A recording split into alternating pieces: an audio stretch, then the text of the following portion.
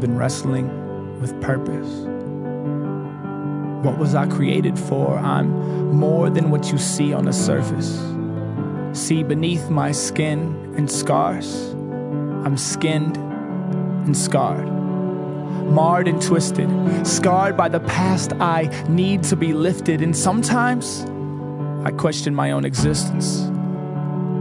What was I put here for? In my seams, it seems that there seems to be more. It's like I'm a light, unplugged from the socket. I mean, do I really exist to put money in my pocket?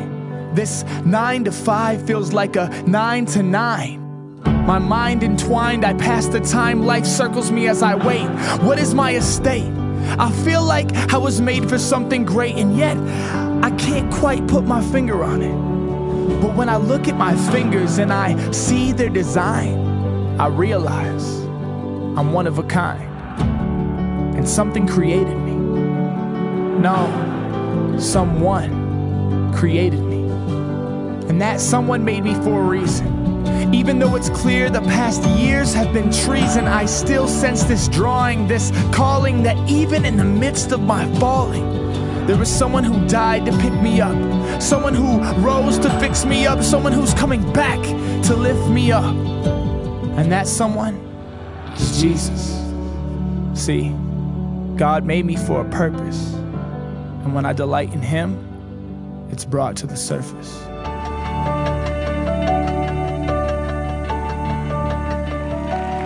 Welcome. Great to have you here today. Thanks so much for joining us. I want to say a quick hello to all of our campuses. Thanks for being a part of our services today. Thanks so much for being here. This weather great, by the way. Doesn't it feel amazing? Loving it. I love winter. It's the best 7 days of the year here in South Texas. It's really great. You know, if it drops below like 80 degrees, we're like sweater weather right there, right? Like we're like breaking it out, you know, I'm telling you. If it gets to 60, we just look like full-blown Eskimos, you know what I'm saying? We're like, everything winter I have, put it on now, you know, because this is like my one moment. You know, that's how we do it around here. So, hey, thanks so much for joining us today. Appreciate you being here. Last week, we started a brand new series called Most Like God. You know, we are most like God when we give, when we are a giving people, because God wants us to create our lives into generosity, to orient our lives around being a generous people. That's different than just giving. Giving is when in that one moment you feel like, man, I want to be a part of this, and I want to give, I want to help out, and that's a great thing. But this is when you just make a decision to say, Lord, I want my life to be oriented around being generous. In other words, I don't want to just have a one-time gift. I want to be a one-time life that's lived in such a way that impacts people everywhere. That's a different way of thinking and a different way of living. The Bible says in John 3:16, for God so loved the world that He did what? He gave, right? He gave His Son, but He gave. And so when we give to others, when we give to the need, when we give to God, we are actually most like God when we are giving. I want to talk about that a little bit today. I want to show you something that maybe you haven't seen before in the Bible. It's right in front of us. And so, you know, I remember years ago I was in seminary, and one of the first lessons God taught me on giving was that you don't give when you have a lot. You give when God tells you to. You give when God speaks to you. I remember years ago, the Lord was really kind of working on me about being a generous person, and I was like, well, Lord, I tithe, and God really began to speak to me about, the Lord was saying, yes, I know you tithe, but what about offerings? I was like, what? You know, and God began to speak to me about giving above the tithe. I was like, well, I thought it was sacrificial, Lord, to give 10%, you know, and God really began to speak to me that, no, that's the minimum give. That's the minimum requirement in Scripture. That's what God was saying to me was that that's mine already. You haven't really given to me yet until you've given beyond what is already required. And it was just like, wow, Lord, this is a mind-blowing thing for me to actually think about going beyond 10%. I remember saying, Lord, well, I don't know what you want me to give to, but whatever you want, Lord, you have my yes. If you'll just show me, I mean, I don't know how you're going to tell me what I should give or who I should help out or what I should do. And right about that time, I'm literally sitting in a seminary class. The guy next to me hikes up his leg, just sitting next to me, listens to the lecture, and puts it up like we're just sitting down. When he does, I look over, and he's a friend of mine. You know, I barely knew him, but I looked over, and I could see his foot through his shoe. And right then I thought, he needs a pair of shoes. I could literally see right through his shoes. And, seminary students are just known for being broke because we're all in school and just trying to get done. And at this point, you're in your master's program, so it's not like you're just going to college to have fun and, there's no, like, fraternities and sororities and that kind of stuff. There's none of that going on. You're just there to get school done and start your career and start your ministry, that kind of thing. And so I looked down, and I could literally see his foot, and I was like, okay, God, I get it. I know what you're telling me to do. So I looked at him, I said, hey, man, what size shoe do you wear? He was like, what? And he's like, he told me real quick, and he was like, okay, what was that about? And we started focusing on the lecture again as the professor was talking to us. I went out that afternoon, and I just found a pair of shoes and bought him some shoes and came back the next day and said, hey, after class, he was like, hey, what's up? I got something for you. He's like, what do you mean? And I pulled out some shoes as a here. And he said, you bought me shoes? I was like, yeah, this, looked like you could use a pair. I can't believe you bought me shoes, And he kind of freaked out, and he put them on. I was like, I can't believe that. 10 years later, I'm speaking at a conference, a national conference, a bunch of pastors around the country there. He runs up to me and he goes, you're the guy who bought me shoes. You never know what God's going to do through something simple if we just begin to open our eyes and say, Lord, where can I help someone out? How can I make a difference? How can I get involved in making change for people? How can I help be a part of the solution this world desperately needs? Guys, you don't have to look very far. Turn on the news today and you will see bickering and fighting and the worst of humanity right now. The truth is, it's pretty obvious that people need the Lord.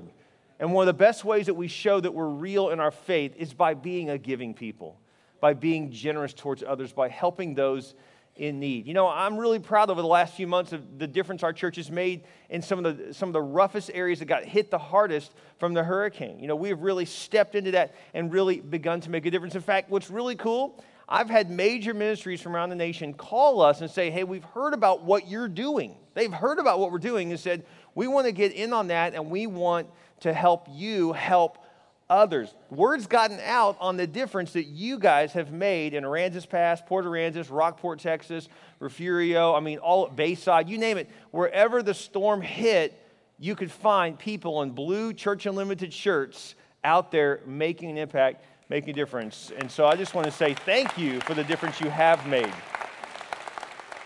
One of those people who saw what we were doing and said, we want to help, we want to make a difference, was a group called the America's Mighty Warriors. It's a ministry, basically. It's a nonprofit that helps out those veterans who just need a leg up, need a helping hand. And Debbie Lee came to see us. She is the mother of Mark Lee. Mark Lee was the first SEAL killed, Navy SEAL killed in Iraq. And she started a nonprofit to help out veterans. It's an incredible ministry. She came to see us because she saw what we were doing and wanted to get in on that. Check out this video. Well, we are very excited to be here today.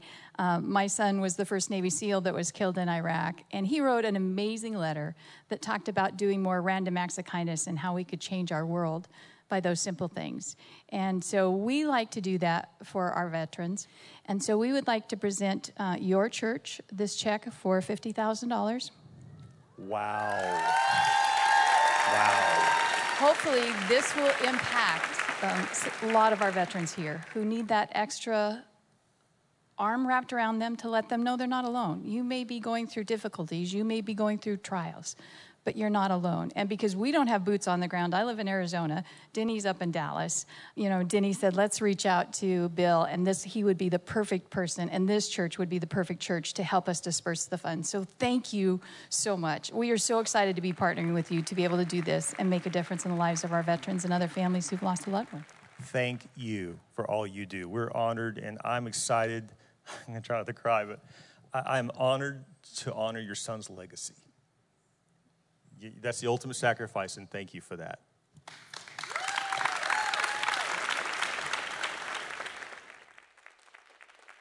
Cool, huh? It's really a neat thing. It was really cool. That very day, we knew she was coming in, and basically, I said, hey, if you're going to be here, we had already located a few veterans that just need some help, that had lost everything in the storm. And so with us, they said, hey, hop in the car with us before you fly back home. we want you to be a part of this. And so we committed that 100% of those resources are going to go directly to veterans. And so we are able to help out. So we found 2 veterans already just through the course of helping people out in the Rockport area as well as other areas that needed help. And so we have a couple pictures of some veterans that we were able to give some help to. One of them was a police officer with Rockport PD that while he was out serving other people after the storm, he actually did not have a home to go home to. His home was totally destroyed. And so we were able to give him a little leg up. He had some insurance, but we were still able to release a check for $5,000 to say, here's what insurance doesn't cover just to help you get some stuff.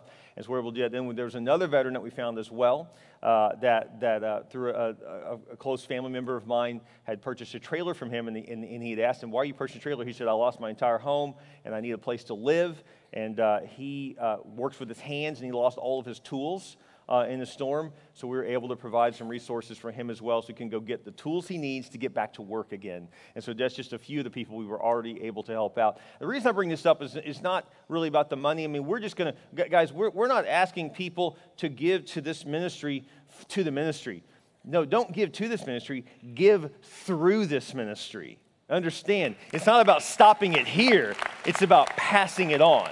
And that to us is what we really want to be all about. There's a reason why Franklin Graham reached out to us. There's a reason why Dave Meyer, Joyce's husband, reached out to us and said, hey, we hear you're on the ground, really make a difference. We want to give some resources to help you help those in need. And so I believe if they can believe in what we're doing and they don't even live here, then do we believe in what we're doing enough to give to this? Does that make sense? And so it's an honor to give. It really is. I want to show you something in Malachi chapter 3. It says this. Maybe you've read this verse before, but never caught this part of it. It says this, will a mere mortal or a man rob God? Yet you rob me, but you ask, how are we robbing you? In tithes and what?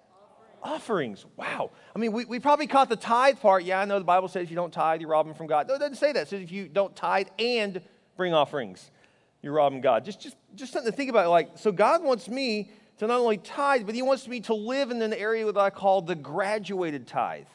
It's where we give 10% to the Lord. And then above and beyond that, we also say, Lord, I want to offer you something that you didn't ask for. It's kind of like I can buy my wife flowers for her birthday or, for Valentine's Day. And that's sweet, but it's kind of expected, right? I mean, it's the day that you do that. I mean, man, if you hadn't figured that one out, you're already in the hole. I hate to break it to you, okay? But that's just kind of like built in. You should do that on those particular days, right? But when it's just, I brought you some flowers. Why? Because it's Tuesday, and I was thinking of you. That's the next level, right? You're like, I'm offering this to you beyond the cultural norms of I'm supposed to do this. I just want to do it. I just want to bring something to you because I love you and I'm just thinking about you. And I know it's not required, but I just felt led to do this just to show you that I love you. I'm offering up something beyond the norm. That's what an offering is. Verse 9 says what? It says if we don't do these things, God says you're under a curse, your whole nation, because you are robbing me. Bring the whole tithe into the storehouse. That's another word for the temple. That there may be food in my house. Test me in this, says the Lord Almighty, and see if I will not throw open the floodgates of heaven and pour out so much blessing that there will not be room enough to store it. Now, I want to be real careful before we start talking about generosity that you understand that you are not buying God's love. He already loves you. In fact, if anyone bought anyone, he already bought you with the price of his son, that Jesus died for you. And so you're not going to give enough that God loves you. God already loves you. His love is grace. In other words, it means that he just loves you regardless. There's nothing you can do to mess that up. He already loves you completely. But when he speaks of this curse versus living in blessing, is that God loves you unconditionally, but he blesses you upon condition. Just like I love my kids unconditionally. But if they are acting in a way that's not honoring towards me, I can't bless them. If they begin to act in a way honoring towards us, right, then I can pour out blessings upon them, right?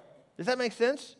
And so every parent here understands this, that there's certain things you want to give your kids, but you literally have to hold back because you're like, man, I wish I could give this to them. They're just not proving mature enough to handle that blessing yet, right?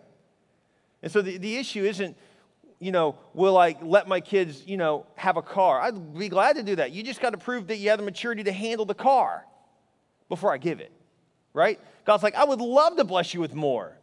You just got to prove that you're worthy of that blessing, that I can entrust you with more. See, guys, God doesn't want us to live entitled, like he owes us something. We're not entitled, we're entrusted with all that God has given us. I want to challenge you with this. Number one, that I believe God is calling us to bring the tithe and offerings. And offerings are not an all-the-time thing, but all throughout the Bible, throughout the Old and New Testament, people gave offerings beyond the normal tithing, beyond the normal 10%. Again, some of you right now are freaking out like, you're telling me above 10% because 10% sounds really high. I understand that. It always sounds high to someone not doing it. But once you begin to do it, it's not that big of a deal. Running 5 miles seems crazy to me. You know why? I don't do it. But if you do it every day, it's kind of normal. Not that big of a deal anymore.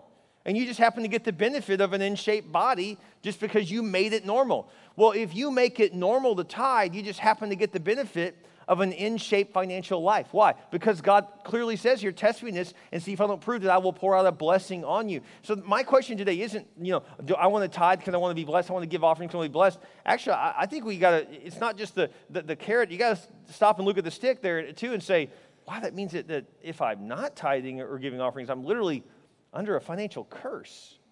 So you say, well, I'm not under some kind of financial curse. Well, just let me ask you something. Financially, how's it going?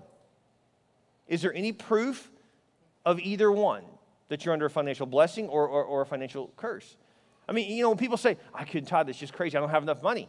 My first response to that is, well, maybe you don't have enough money because you don't tithe.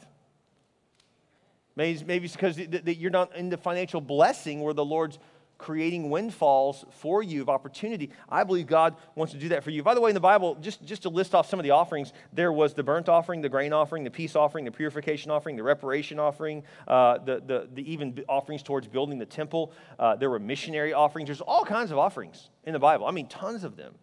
And so, there's so many. And then there's all these festivals, and at every festival, they're expected to bring an offering.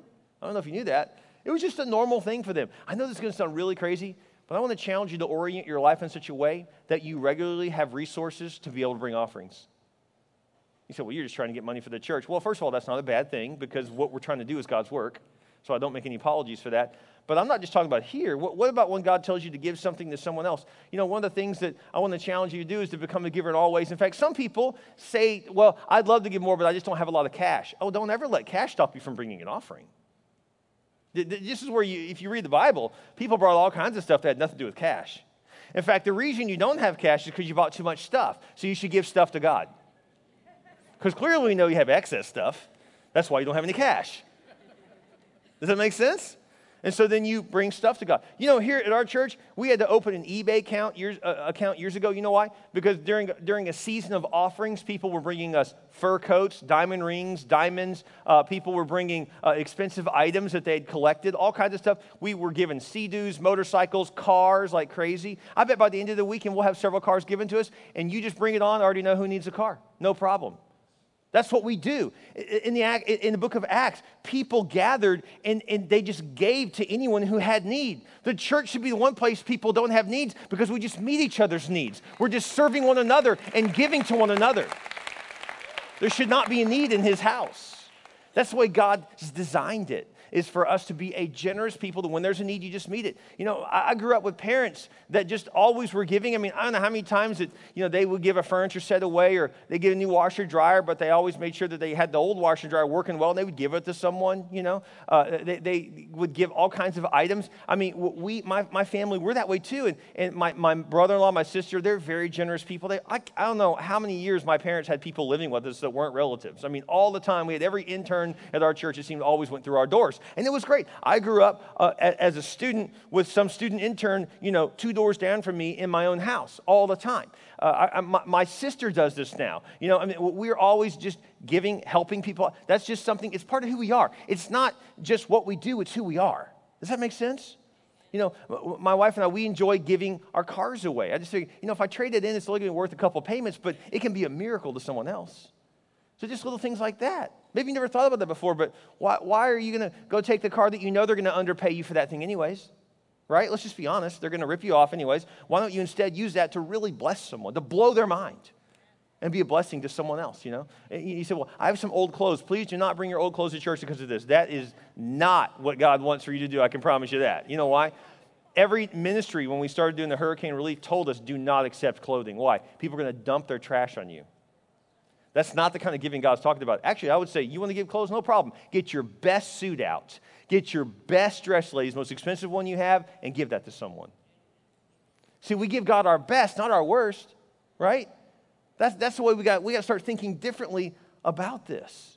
And when we begin to think like that, we can bring offerings of all kinds of things, not only to the Lord, but to others who have need. Let me show you a scripture. This kind of blew my mind when I really realized what was going on. Look at 2 Corinthians chapter 8, verse 2. The Apostle Paul is speaking of the church in Corinth, and how they gathered an offering to then send to another location for another church getting started. In other words, one campus gave to another campus. That sounds like a church I know. Check it out. It says this. It says, in the midst of a very severe trial, their overflowing joy and their extreme poverty welled up in rich generosity. Isn't that the opposite of what we think? Like, if you're in extreme trials and you're hurting financially, shouldn't that overflow in you praying more or asking for help? No, in their poorness, in their being broke, in their bad economy, in their difficult time, what rose up was generosity. Total opposite of what we think. I want to challenge you with something that God has really instilled in me over the years, is that when I'm broke, when things are tight, when I don't know how to pay a certain bill, the first thing I begin to say is, Lord, are you asking an offering from me? Because I know your word tells me I'm not supposed to ever be broke, because you always provide. So Lord, if I'm this tight, then that means it's been a while since I've offered something beyond the tithe to you. What do you want, Lord? And so when I'm tight is when I actually give offerings, which may surprise you. You say, well, I'm tight all the time. You're going to be giving offerings all the time then. But you won't stay tight. That's how that works. And so I know that sounds kind of funny. You say, I don't have any money. Well, then you probably have items. And so you say, Lord, what do I have two of that I can give one away? Do you have an extra bed in your home? There's people who don't have beds. Give them a bed. Do you have an extra chest of drawers somewhere? Do you have an extra dining set? Give that to someone. Find a young couple that just got married. I promise you they could use it. Does that make sense? In fact, the truth is, I bet the first dining set you had was given to you. Someone probably helped you out, right? With a bed or a dining set, or maybe they helped pay for your first semester at college, or bought your books for college, or gave you an old car. Maybe you had a grandmother or grandfather who said, you know what, take my old car and just drive what's left out of that. And that was a huge blessing to you. We've all had someone help us out. My question is, have you passed that along to someone else? Have you taken what has been instilled in you when someone gave to you and helped someone else? And so I believe, number two, our church will lead the way in irrational generosity. It says here these people were broke, so they gave an offering. Verse 3, for I testify that they gave as much as they were able and even beyond their ability. Entirely on their own, they urgently pleaded with us for the privilege of sharing in the service to the Lord's people. And they exceeded our expectations. They gave themselves, first of all, to the Lord, and then by the will of God also to us. But since you excel in everything, see also that you excel in the grace of giving. Excelling in something means that you go beyond what you normally do. Let me ask you something. Are you willing this year to give more than you gave last year? And next year, will you give more? Will you constantly be setting your own personal best? Toward next year, I want to give more than I gave this year. And the year after that, I want to really blow my mind. In fact, I hope that 5 years from now, what I'm giving to the Lord, I can't even imagine that I could even give it today. But the Lord will make that possible. I have friends now that actually are able to tithe what they used to earn annually. Think about that for a second. Would that be a great thing? We have income goals, don't we? Think about that. You're like, oh, one day I want to make $100,000 a year. Whoa, that's a lot of money. That's a lot of money. What about changing your mindset and saying, Lord, I'm praying for the day that I'm giving $100,000. Well, I'd have to make a lot of money to be able to do it. Exactly. Now you get the point. I guess the Lord would have to bless you in an amazing way to be able to give like that. Does that make sense? You say, well, that's totally irrational to give like that. You don't believe in irrational giving and you don't believe in love. Anyone who's married understands what irrational giving is. If you don't believe me, men, reach over right now to your wife's hand and just look at the rock on her finger right now and try to make rational sense of that. That is a totally irrational gift. Thousands upon thousands of dollars for something that just sits on your finger. It will not drive you to work. It will not pay the light bill. It will not put food on the table. It will take food off the table. That is an irrational gift. But you do it because you love this person. And when you bought it was your most broke point of your life. Shouldn't I buy this 50 years into marriage, not the first year? Right? But you want to do it because you want to say, honey, this is worth the sacrifice. You are worth the sacrifice. I am more than willing to do this. It's irrational. God wants us to become irrational in our giving. Years ago, we needed to start the church, and so we were in seminary, totally broke. We had saved up several $1,000s, which was for us a lot of money. In fact, at one point, I believe we had saved up over 3 or 4 years. I think it was $5,000 or $6,000. That first $6,000 is what we started the church on, all of our whole savings account. That's what we started the church on. And other people joined in. In fact, people from around the country gave money to a church that hadn't even started yet. That's how we're even here, is because people helped us get started. Then we, in turn, by the way, had tried to be a good steward of that, and we have helped start churches around the world. In fact, did you know that your church, every time you give, did you know the last 20 years, you have helped this church start 100 churches across the world in the last 20 years? Did you know that? 100. Over 100. It's an honor to do just that. Do me a favor right now. Pull out this envelope and open it. Would you do that real quick? Would you open this envelope that you were given on the way in? And as you open it, we are introducing an offering that we feel led to do called the All Things New offering. Go ahead and tear that open. I love hearing the tearing everywhere right now across the campus. This is all good. Please open it up if you would real quick. As you do that, you'll notice that there's an envelope, there's a commitment card. If you'll set those aside real quick, and there's a brochure. And if you open this, we're actually asking our entire church to prayerfully consider if the Lord would be leading you to give to what we call the All Things New first annual offering. This is going to be 3 weeks from now. We're asking you to take this home, and you'll notice when you open it up, there's a prayer guide in here. We're asking you to pray, like genuinely take this serious. Pray through this. Say, God, what would you have me do end of year here towards your work above and beyond what we normally give? It does not help if you just simply transfer your tithe into another envelope. That's really not extra giving at that point. But Lord, I want to offer you something beyond what I normally do to your work. And people say, oh, I can't give that much. I just don't have that much loose cash. But you know what? When you want that flat screen TV, you get creative, don't you? When you want that furniture, it's 0 interest for 2 years, right? So we sign on the dotted line. We sign a little lives away right then and there because we just got to have that new leather couch. We just have to have that reclining chair. We just have to have that flat screen, right? And so we do installment plans. Guess what? You can give to the Lord with an installment plan right in front of you. You say, what can I do? And so from 3 weeks from now all the way till Easter, all over into next year, if you say, well, I really want to give something sacrificially, but I don't have it all on me now, then you know what? Just say, I'm going to pace this out. Every week I'm going to give $10 extra, $20 extra, $50 extra. And by the time Easter gets here, look at what you can give. It's pretty impressive, actually, if you take a look at what you can do, the impact you can make. Some of you aren't going to think of it that way at all. Some of you are just going to say, I'm just going to write a check. I'm just going to do this. I'm just going to, the Lord's blessed maybe your IRA. Maybe your stocks are up. Maybe you don't even have stocks. You say, but I don't know why, but I look at my savings account. There's more in there. I don't know how that happened, but Lord, you've been good to me. I want to give something above and beyond to you today. And so I just want to encourage you to prayerfully consider the difference that you can make. A couple things we're going to do with this offering, by the way. First of all, we're going to renew some things. The Bible says he makes all things new, and we need to renew some technology. Did you know right now if our cameras went out or if our satellite went down, it would take up to 6 weeks to replace that, which means all of our campuses watching me live right now, it'd be 6 weeks till you'd see it live again. We've been running that risk for years. Why? And we've had it go out, and we've had to rent very expensive equipment just to keep it going before because we have no backup system. And so when we had 1 or 2 campuses, okay, we could run that risk, run a DVD to another campus for a while if we had to do that. Guys, we have too many campuses to do that now. It's time to have a backup system. And so we want you to have a fresh word from God every single week. As God's given it to me, you should be hearing it. And so we need a backup system. That's just one of the things. But also, we know that Rockport, Texas, we know this is huge, and this is the number one thing we're going to do. If nothing else happens, Rockport's going to happen. God put on my heart when I walked through our broken down campus and walked through that broken down city, God told me, Jesus' words, I make all things new. And we feel led by God to tell you today that God has led us as a church that we are going to build a brand new facility in Rockport, Texas. We're very excited about that. Here's a picture of that facility, by the way. That's what we're going to build. Very excited about that.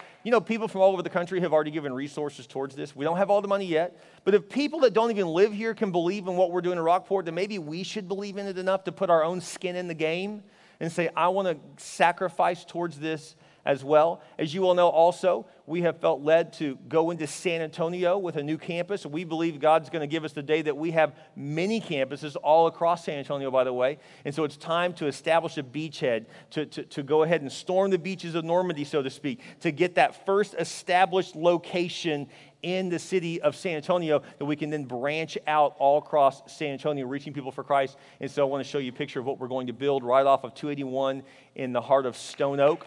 That's what we'd like to build as well. Very excited about that. We want to reach more people for Christ. And so I want to challenge you to ask the question, God, what would you have me do towards this, Lord? Are you leading me to give in this way? Please check out this video.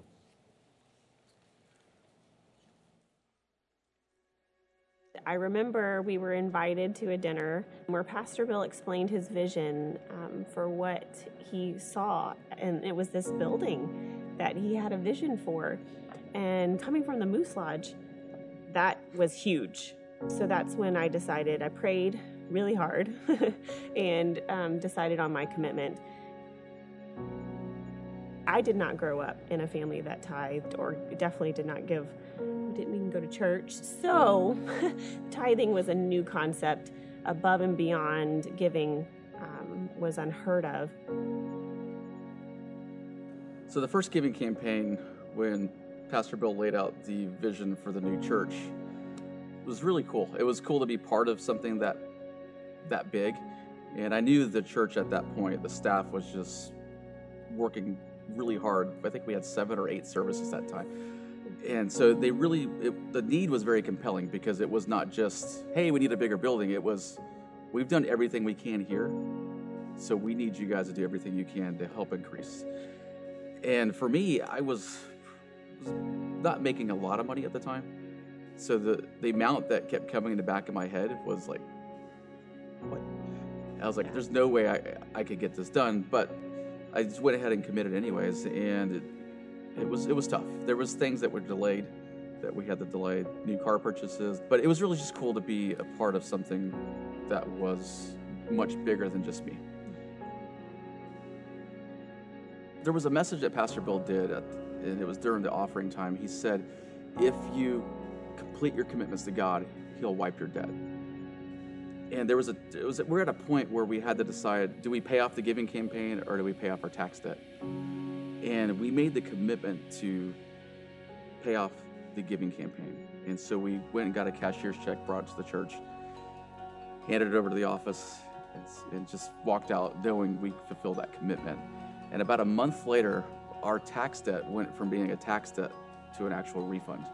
And it was a huge swing. And it was just one of those moments where it was like, holy cow, this is actually, Did this really just really happening? And it was one of that.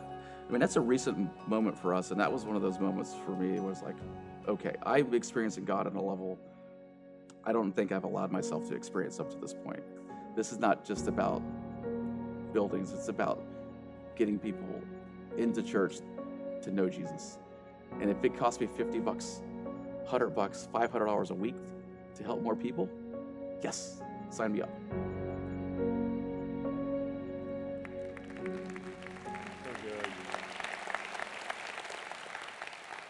You know, years ago, there was a handful of people, compared to the size of our church today, that sacrificed to build the building that I preach from each weekend now here at the broadcast.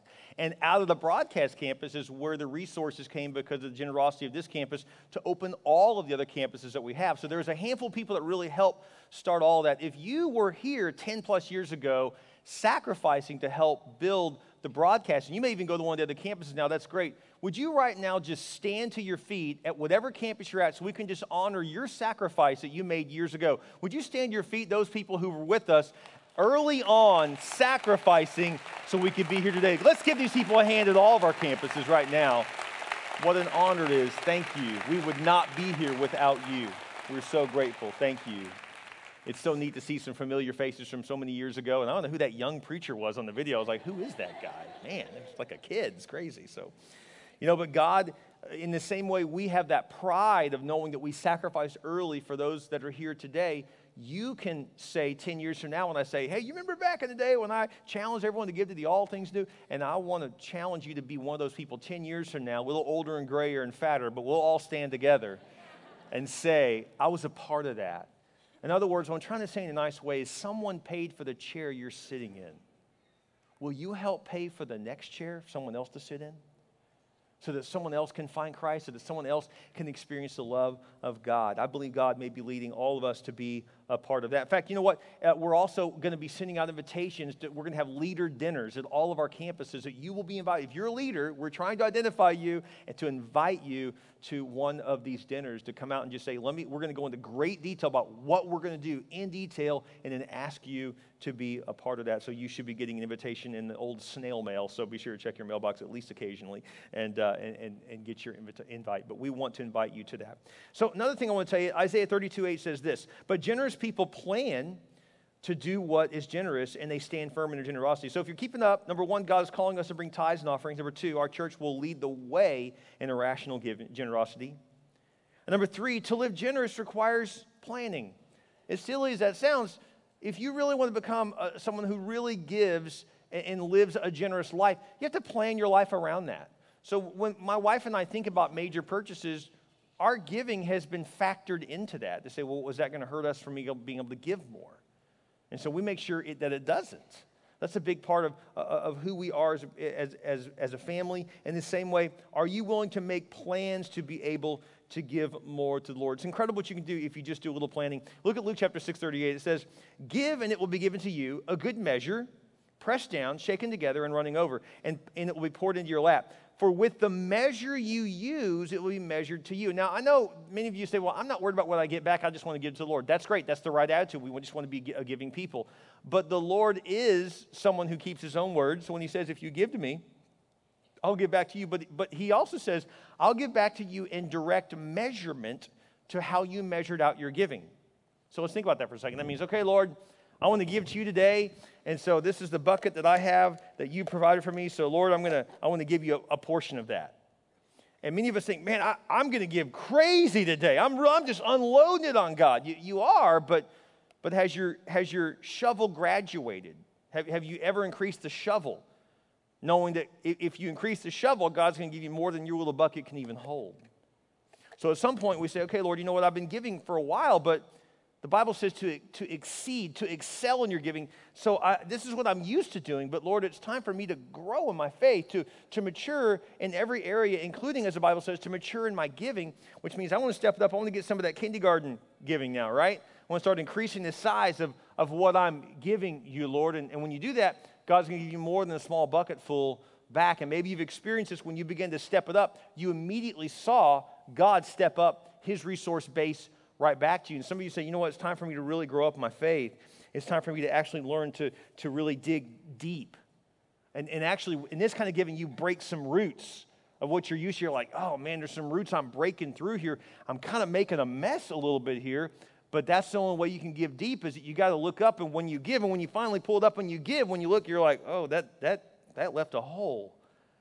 But Lord always refills holes. And so when you give a little more, then God will bless you with even more. And then some of you have begun to experience God in such a fresh way, and you're giving it. You say, Lord, I never thought, I didn't know they built these. I didn't know this existed, right? I mean, this is a whole nother level of giving. And so when I give this much, Lord, what are you going to do back? And you get to see the goodness of God in a way maybe you never even dreamed of.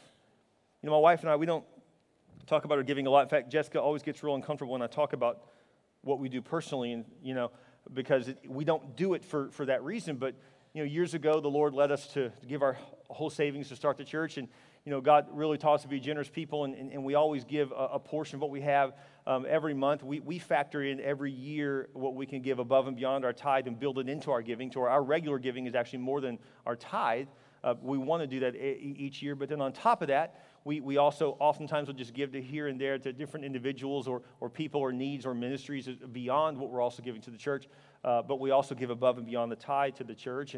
And over the last few years, I know for a fact that at least 3 times we have just drained our IRA completely, just gave our whole savings, our whole retirement to the Lord. And God has always more than replenished that. And he does it in unique ways every time. I remember the time when we just felt led to give every single thing to the Lord, and by doing that, God then gave me a book deal. I didn't even know that existed, and it equaled my entire retirement. I was shocked. And then, of course, guess what the Lord led me to do? Give the book deal. And then the Lord has replenished that again as well. And so you get to get in on this flow to where you give to the Lord more than you ever dreamed you would do, but then you see God bless you more than you ever dreamed he would do. Then you give again more than you ever dreamed you'd give, and then you see God bless you more than you ever dreamed he'd bless you. And you see this flow begin to happen, and it becomes, frankly, it goes from being scary to being downright exciting to be able to give to God like this. There's joy in dropping the keys of your car in someone else's hands. There's joy in paying off someone's debt. There's joy in blessing someone and blowing their mind. There's joy in giving to God more than you ever dreamed possible, thinking, Lord, this is so scary and crazy, and you just sense God saying, yeah, I know, and I got you, and I see it, and I'm going to bless your socks off. And then you see God do that. Because when you do this, you begin to step into the promise of God's provision in a unique way. But it does require some planning. So I want to challenge you to consider this, to consider doing something larger for God than you've ever done before. You say, I can't believe you'd even ask that. The truth is, someone's going to ask you. Someone's already asking you. The United Way's asking you. The March of Dimes asking you. All great causes. I believe in a lot of the things that they do. But what about God's house? What's the real difference maker in this world? If we don't give them Jesus, who's going to give it to them? That's our job, is to take Christ everywhere.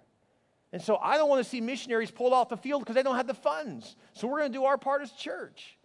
I want to make sure we're starting churches, that we're helping people on the west side of our city, that we're making an impact in Haiti, that we're helping people in Honduras, that we're making an impact in Iraq, that we're helping make a difference. I mean, you wouldn't believe the things we get to be in on.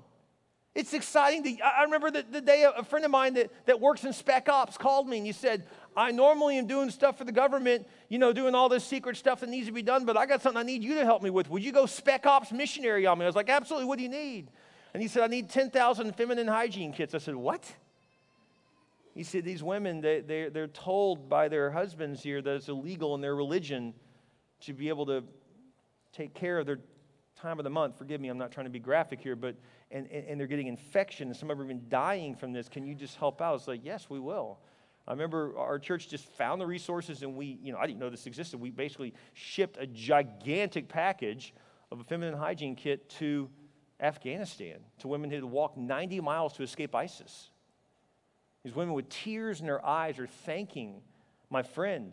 And there's an Islamic imam there that is refusing to help, and another Islamic imam that says, I wish I could help, but the law is against it, I can't do it. And so this imam means spiritual man, went to my friend and said, do you have an imam in America that can help you, a spiritual man? He said, I do have a spiritual man. Let me call him. And it was really funny. We had a big laugh afterwards because he told me, hey, my imam friend over there, my Muslim imam, said, you must have a powerful imam in America. He said, he's a very powerful imam. And we were able to make a difference. Those are the kind of things we get to do. When you don't care who gets the credit, it's incredible what you can be a part of. It's about giving God glory and just saying, I want to be generous with my life. Those are just a few of the things that we get to be a part of. To be generous requires some planning. Luke chapter 21, verses 1 through 4. We'll close with this. Jesus said this. The only time we see Jesus pointing out someone's giving, and people say, well, it's not right. You should be looking at other people give. Well, Jesus did. This is what he said. He said, hey, check her out. Look what she just gave. That's incredible. And look who Jesus pointed out. It's very interesting. As Jesus looked up, he saw the rich putting their gifts into the temple treasury. Oh, he's going to point them out, right? It's going to be the rich guy. It's going to be the rich person. It's going to be some millionaire and how they give this big gift, right? How many of us dream of being that philanthropic person, right? Wouldn't that be so cool, if we could be that big giver, right? The Bruce Wayne of the world who throws a big lavish party and everyone shows up and we go, and today I'm writing a check for $10 million, right? And we all think that'd be so cool to be able to do that, right? We all dream as kids, like, one day I want to be like superhero status, super celebrity status, be able to write a check for millions of dollars to help people. Well, when is that day coming? When are we going to grow up to do that? Well, I mean, if I had $1 million, you do have $1 million. Based upon your current income over your lifetime, you'll make $1 million. You're just making it in installments. So since you're making it in installments, are you giving off of your installments? Or are we just waiting to have this gigantic one-time gift? The truth is that if we're not giving now, why would the Lord entrust us with more? So who did Jesus point out? Since he wasn't the rich person, it says this. He also saw a poor widow put in 2 very small copper coins. She put in 2 cents. Verse 3, truly I tell you, he said, this poor widow has put in more than all the others. All these people gave their gifts out of their wealth, but she, out of her poverty, put in all she had to live on. And I will tell you right now, I know we don't bring this up, but I want to bring up the biggest givers in our church. I know we don't say this, I don't want to embarrass people, but I feel like you deserve to know the truth about the people who give to the church. Who are the largest contributors to Church Unlimited? I feel like you should know this, and I'm not kidding. This is truth. This is facts I'm giving you right now. I'm going to expose our own finances so you know the truth.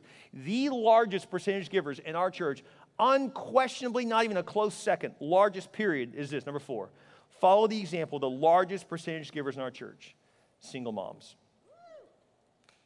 They're the largest givers by far. Not even a close second. Well, what about the guy who gives hundreds of thousands of dollars? You know what? The truth is, a single mom that makes $3,000 a month and tithes $300 a month off of that, then something like this comes around and they put in $1,000 or $2,000 extra that they don't have, that they commit to this, and they're a single mom with 3 kids, barely make it, and they're giving you this. Where does it leave you and me? It leaves us without excuse. To say, if they can do that, and they do it every day, guys, every campus. I asked one of my campus pastors, I said, is this true? And they literally shook their head and said, not only are they the best givers, they're the best servers as well. It's true. Our nursery, with their own kids there, are full of single moms watching our kids. It's crazy. If people like that can give sacrificially, what can you and I do? It's a true story of a guy named John Bechtel. He was a missionary in Hong Kong. There was a giant multi-million-dollar resort that went into bankruptcy, and God put it on his heart to buy this huge resort. He's a missionary, meager income. The Lord put it on his heart, buy this thing, turn it into a Christian camp to lead thousands upon thousands of people here in Hong Kong to the Lord. He traveled all over the nation and all over the world trying to raise money for this, and no one really gave much at all. He was so frustrated. He came back home just so disappointed, just saying, Lord, I really thought this is something you put in my heart. And then a few weeks after, when he got home, as he went back to his missionary endeavors, the Lord caused some little girl in some other part of the world to send him a letter. He read the letter, he opened it up, and in the letter it said, dear missionary Bechtel, I just want to help out, and I want to give something to help you buy that camp. And so I hope this helps. And in closing there was a $1 bill. God spoke to him so strongly, he said, okay, I'm going to go to the bank with my dollar. He called the bank, he went into closing, and the bankruptcy court accepted the $1 purchase of the multi-million-dollar hotel, and he converted that thing, and that thing has had over 1 million people go to camp there, and over 100,000 people have been saved because of one little girl's $1 offering given from a genuine heart to help people. You never know what God can do through you. Will we be a generous people? Would you bow your heads with me? Have your head bowed, have your eye closed, and we just take a moment to pray. This ministry has been built on the generosity of people that want to see lives changed. Will you join us in that? Would you help pay it forward, so to speak, because someone helped pay for the seat you sit in? Would you help pay it forward as we change lives and continue to make an impact in Rockport, San Antonio, all around the world, planting churches, all the great work that we get to do? Will you give to that? Will you say, Lord, I want to become a generous person? I'm not asking you to choose to give today. That's not what I'm asking. I believe God is asking us to choose to be generous in our entire lives. You say, well, okay, I'll give you a one-time gift. No. I'm asking you to give your one-time life fully to the Lord. What do you mean my life? I mean, say, Lord, I'm going to give you my yes now on the front end, and I'll spend the rest of my life answering the yes. Whenever you ask God, whenever, whatever, and forever, how much you want. It's all yours, God. It's all yours. Will you give God your yes today? Lord, whatever you want from me, I'll honor you. Lord, if you'll just keep your promise, God, that you'll always provide back so I can continue to live and continue to be a blessing to my family, I'll give to you. I'll put you first. If you'll make that commitment to him, would you just raise your hand high to God today and say, Lord, I promise you, I'll give you my yes. I want to be a generous person. I want to be that person that really helps people. Praise God. Thank you. Thank you for overcoming your fear and saying, Lord, I don't know how I can do it, but I just got to trust you. That's it. That's the key. Thank you, God, that we can be your people, that we can be generous and make an impact here and around the world. I pray, Lord, that we be those kinds of people. With your head bowed and your eyes closed, if you've never accepted Christ as your Lord and Savior, God so loved the world, that's you and me, that he gave his son. Jesus died on the cross for you, paying the price for your sins, and he rose again from the grave, proving that he's God. Now he waits for you and me to individually receive him. You can pray this prayer and receive Christ right now. Would you pray this prayer with me? You can say, Dear Jesus, I realize I need you. I ask you to come into my heart. Forgive me of my sins. I repent of my sins. I make you my Lord. I make you my Savior. Thank you, Jesus, for saving me. In your name we pray. Amen. Isn't God good? His word is so true.